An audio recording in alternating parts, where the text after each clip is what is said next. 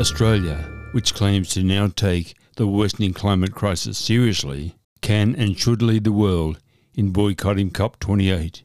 That's the opinion of Age correspondent Richard Baines of Canterbury, who wrote in today's Melbourne Age. Welcome. It's great to have you on board.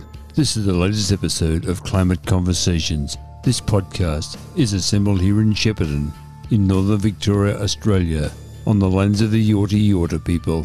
Yes, the stolen lands of the Yorta Yorta people, and I pay my respects to their elders, past, present and emerging.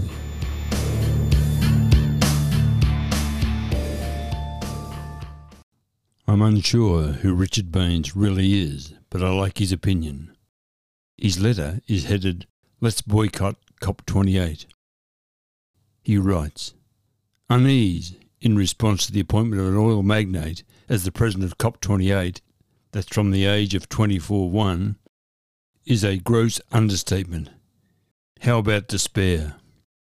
Last year's COP27, whose biggest delegation was the 630 fossil fuel lobbyists, produced more blah blah blah than substance. But when the United Arab Emirates was made the host of COP28, the COP process surely reached a nadir.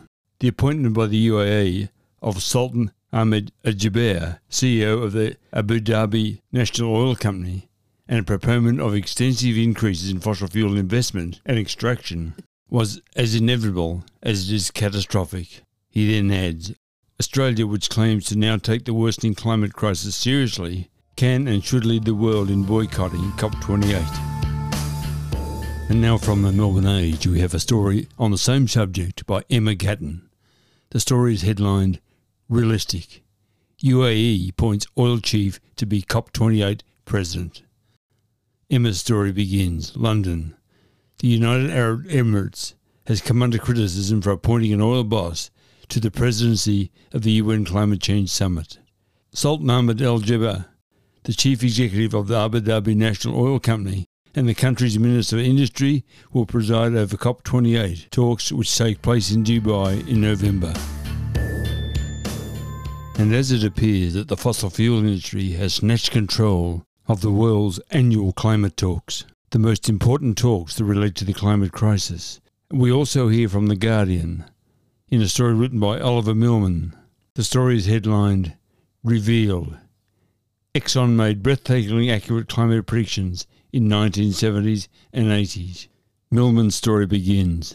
The oil giant, Exxon, privately predicted global warming correctly and skillfully, only then to spend decades publicly rubbishing such science in order to protect its core business, new researchers found. A trove of internal documents and research papers has previously established that Exxon knew of the dangers of global heating from at least the 1970s, with other oil industry bodies knowing the risk even earlier, from around the 1950s. They forcefully and successfully mobilised against the science to stymie any action to reduce fossil fuel use." Our next story today comes from The Guardian and is by Professor Bill Maguire. And Bill Maguire I boldly call as a friend of Climate Conversations, as he was recently interviewed by me for Climate Conversations, and he is just a delightful fellow. Bill's story in The Guardian has the headline, "Let's face reality. Fossil fuel interests have destroyed the COPs. We need something new." His story begins, "There's a battle raging over the heart and soul of the UN COP conferences, which have taken place every year since 1995. On one side are the climate scientists, policymakers and representatives of countries most under the threat from global heating, and of nations that simply get, and that's in inverted commas, the disastrous effects of the climate crisis.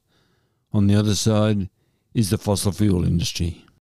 The battle has largely been fought under the radar, but has been going on for some time. Those who fly the fossil fuel flag are on the brink of victory. The attack began seriously to gain ground at COP25. First, Jair Bolsonaro's Brazil withdrew its offer to host the event. Then Stand-in Chile pulled out due to civil unrest. The Spanish government stepped up at the last minute, and so did the fossil fuel corporations. the Spanish energy giants Iberdrola and Endesa, the latter being one of the country's biggest greenhouse gas emitters, paid wads of cash to become major sponsors and buy the right to have their logos plastered all over the conference venue. At COP26 in Glasgow in 2021, the fossil fuel invasion continued, this time taking the form of more than 500 delegates representing oil, gas and coal interests. Last year at COP27, hosted by Egypt at the Red Sea resort at the Sharm el-Sheikh, the fossil fuel sector consolidated its position by hiking its contingent to a whopping 636 delegates. Now we have more about the duplicity of the fossil fuel companies, this time from EcoWatch. The headline for the story is, Exxon scientists accurately predict climate damage while company pushed misinformation. The story begins. ExxonMobil climate scientists predicted the climate damage their product would cause with remarkable accuracy, and while the company spent huge sums of money denying and obfuscating the science of climate change, a study published Thursday in Science reveals that Exxon knew its product was dangerously increasing global temperatures has been known for years, but the precision and accuracy of its predictions were actually astonishing.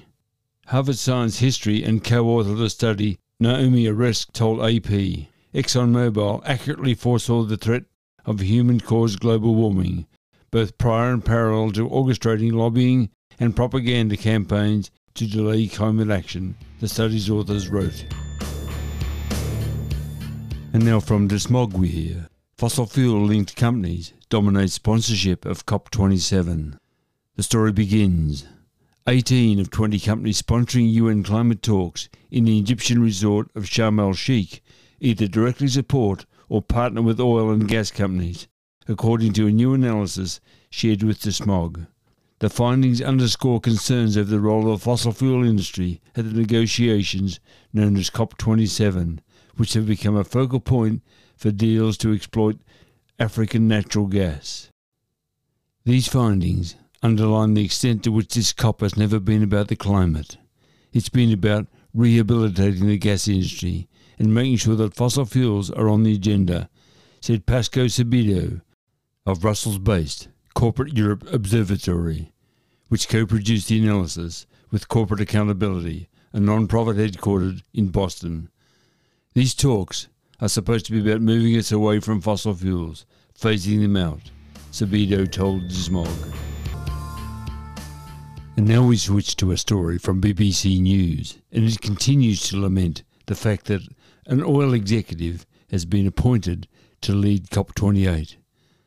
The story, which is headed Climate Change, UAE names oil chief to lead COP28 talks, is written by Matt McGrath. Matt says, the head of one of the world's biggest oil companies has been named to lead COP28 global climate talks in Dubai later this year. Sultan Ahmed Al Jaber is currently the Chief Executive Officer of Abu Dhabi National Oil Company. He is also the Minister for Industry and Advanced Technology for the COP28 host, the United Arab Emirates. Campaigners say he must stand down from his oil business role while president, as there is a clear conflict of interest. For the moment, we switch to a rather technical document from Science. Its headline, Assessing ExxonMobil's Global Warming Projections. A structured abstract says, in 2015, investigative journalists discovered internal company memos indicating that Exxon Oil Company had known since the late 1970s that fossil fuel projects could lead to global warming, with dramatic environmental effects before the year 2050. Additional documents then emerged showing that the US oil and gas industry's largest trade association had likewise known since the 1950s, as had the coal industry since the 1960s, the electric utilities, Total Oil Company, and GM and Ford Motor Companies since at least the 1970s. Let's shift now to a story from Al Jazeera. The story has the headline, ExxonMobil predicted climate change while downplaying risk. The story begins. ExxonMobil publicly sowed doubt about climate change despite the oil giant's own scientists accurately predicting global warming as far back as the 1970s, a new study says. While ExxonMobil publicly claimed models used to predict climate change were too uncertain to draw conclusions, the company's own experts made projections consistent with those of academics and governments, according to the paper published in the journal Science on Thursday. And from the New Daily we hear an opinion piece from Michael Pascoe. There's quantifiable cost to George Pell's style of climate denial. His story begins. There's no evidence that George Pell ever advocated the burning of those he considered heretics. But then again, he was a traditionalist, and very much a man of another century. Which century is moot, though the 17th would have been a good fit, even given Cardinal Pell's most demonstrable air of pig-headed ignorance, his unrepentant climate denialism. Finally, we hear from The Conversation in a story headlined, Disastrous Floods in WA, Why We Were Not Prepared. The story begins. The devastating floods sweeping through the Kimberley region of Western Australia have caused unimaginable destruction, leaving remote Indigenous communities stranded in its aftermath. Heartbreaking reports detail community members desperately seeking assistance from loved ones in Perth. In one case, over 40 people were forced to seek refuge under one roof, unable to access emergency shelters filled beyond capacity. Some Kimberley locals have taken matters in their own hands by using local boats for search and rescue missions.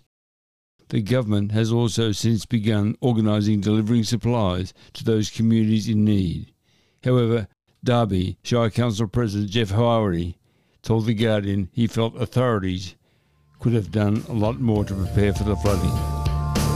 We've reached the end of this episode of Climate Conversations. Thanks so much for your company. Now you'll find links to all those stories I've mentioned in the show notes. So until we talk again, please take care, stay safe, and please be kind. For everyone you meet is fighting a great battle.